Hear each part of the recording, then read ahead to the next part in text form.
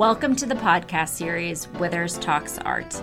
I'm Diana Werbicki, the global head of the Withers Art Law Group, and I'm delighted to be hosting this podcast series. In these podcasts, I have the pleasure of asking art-related questions to my Withers colleagues from around the globe. With me today is Josie Calamar, a partner in our New York office. Josie focuses on tax and estate planning for international individuals and families with a concentration on the Latin American region. Before we begin our discussion, I would like to remind you that anything discussed in this podcast is for informational purposes only, and we are not providing any legal advice. Josie, thank you for being here today. Thank you, Diana. It's great to be here. We are going to talk about international planning aspects when it comes to art. First, setting the landscape. Why would there be a situation where a collector from another country would want to bring their art into the U.S.? Oftentimes our clients are looking to either invest in the U.S., they want to buy U.S. real estate, and they want to have some of their artworks displayed in such U.S. real estate. What is common and has become, I would say, fairly common recently are clients and families that want to temporarily relocate to the U.S. and leave their home country for 1 year to 5 years, let's say. In such a case, they are essentially moving their life, not in its entirety, but they are moving substantial pieces of artworks with them. You work with a number of families who are based in Latin America, and I would assume for those families there is an element of security related to moving the art. I think security tends to be oftentimes the impetus for the client wanting to relocate temporarily. It's because they want a better lifestyle for their children, or because of political instability, perhaps on the horizon, and they're thinking of moving to the U.S. as an example for that time. In situations where clients are concerned about governments, whether it's the current government or a future government seizing their assets, then I do think that clients look to invest outside of their home jurisdiction. In that instance, it makes perfect sense for them to bring their valuables with them, which includes an impressive art collection. In instances where you have the benefit that a collector came to you before they actually moved art into the U.S., what are some of the options that you're discussing with them?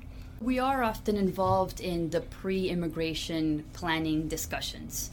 And in those discussions, do think about the valuable assets that the client will bring with them.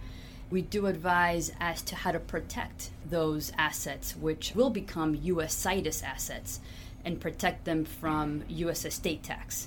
Oftentimes, we are advising our clients to first contribute the artwork into a foreign entity, and that foreign entity, a non-U.S. corporation, will provide the U.S. estate tax protection.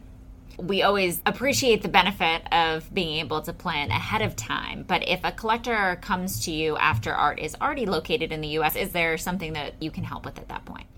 We can still transfer the artwork into the non-U.S. company even when it's already situated in the U.S. That will not create a U.S. gift tax problem. And we can actually still transfer the artworks into a foreign company to protect it from U.S. estate tax. Art is unique in the sense that when we talk about high-value assets, art is often referred to as the passion asset, that given the value, clients want to be responsible and have it be part of their estate planning, but they still want to retain possession of it and enjoyment of it when possible, which can create some issues when it comes to domestic estate planning. When it comes to working with international clients, do you have those same concerns and restrictions with regard to possession? When the artwork is physically located in the U.S. and beautifully displayed on the collector's walls, they can certainly maintain possession. The idea here, though, is that if the artwork is owned by a foreign company and not owned by the individual, we need to make sure that the IRS is not going to consider that a sham corporation or transaction. The idea is for all transactions involving the artwork to be made in the name of the company. The artwork is sold, it should be sold by the director on behalf of the company. Any insurance, for example, securing this artwork should be in the name of the company, and any premiums paid or any expenses which are paid on behalf of the artwork shall be paid out of the company's bank account. We talked with David Stein about domestic estate planning issues and practical considerations when it comes to transferring artwork as part of the estate plan. And here, our conversation today, it's focused on the art, but it's also very focused on the profile of the collector, because you have that other layering. We have to think about the income tax issues that could be different for an international client.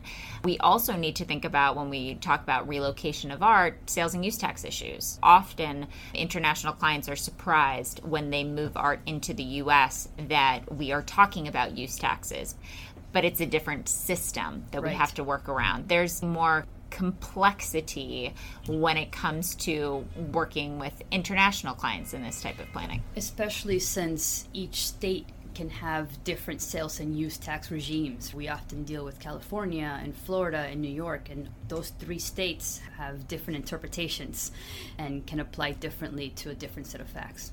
You're not only dealing with the U.S. with international planning, you're dealing with other countries where the families came from. It could be different considerations if it is somebody that is coming from Mexico versus somebody that's coming from Brazil. Yes. One of the things that we talk about when it comes to art and you're moving it is we have to deal with export and import. We've found that there are very stringent export requirements in countries such as Brazil that we need to plan for, as well as very strong patrimony laws in countries such as Peru or Mexico, where countries take much pride in their cultural heritage, and there may be laws in place that restrict the movement of art out of those countries. It really is looking at the whole picture. Ideally, yes. We focus on art coming into the U.S. and the U.S. perspective, but it's also looking at it from the perspective of those countries and what can we do. And a lot of times that planning is easier to handle while the collector is living than to handle later on through the estate administration. Hopefully in the future we'll have another discussion about those topics. Josie, thank you for joining me. Thank you very much, Diana. It's been a pleasure discussing this art law topic with you, and to all of our listeners out there, thanks for listening. And if you have any follow-up questions, feel free to reach out.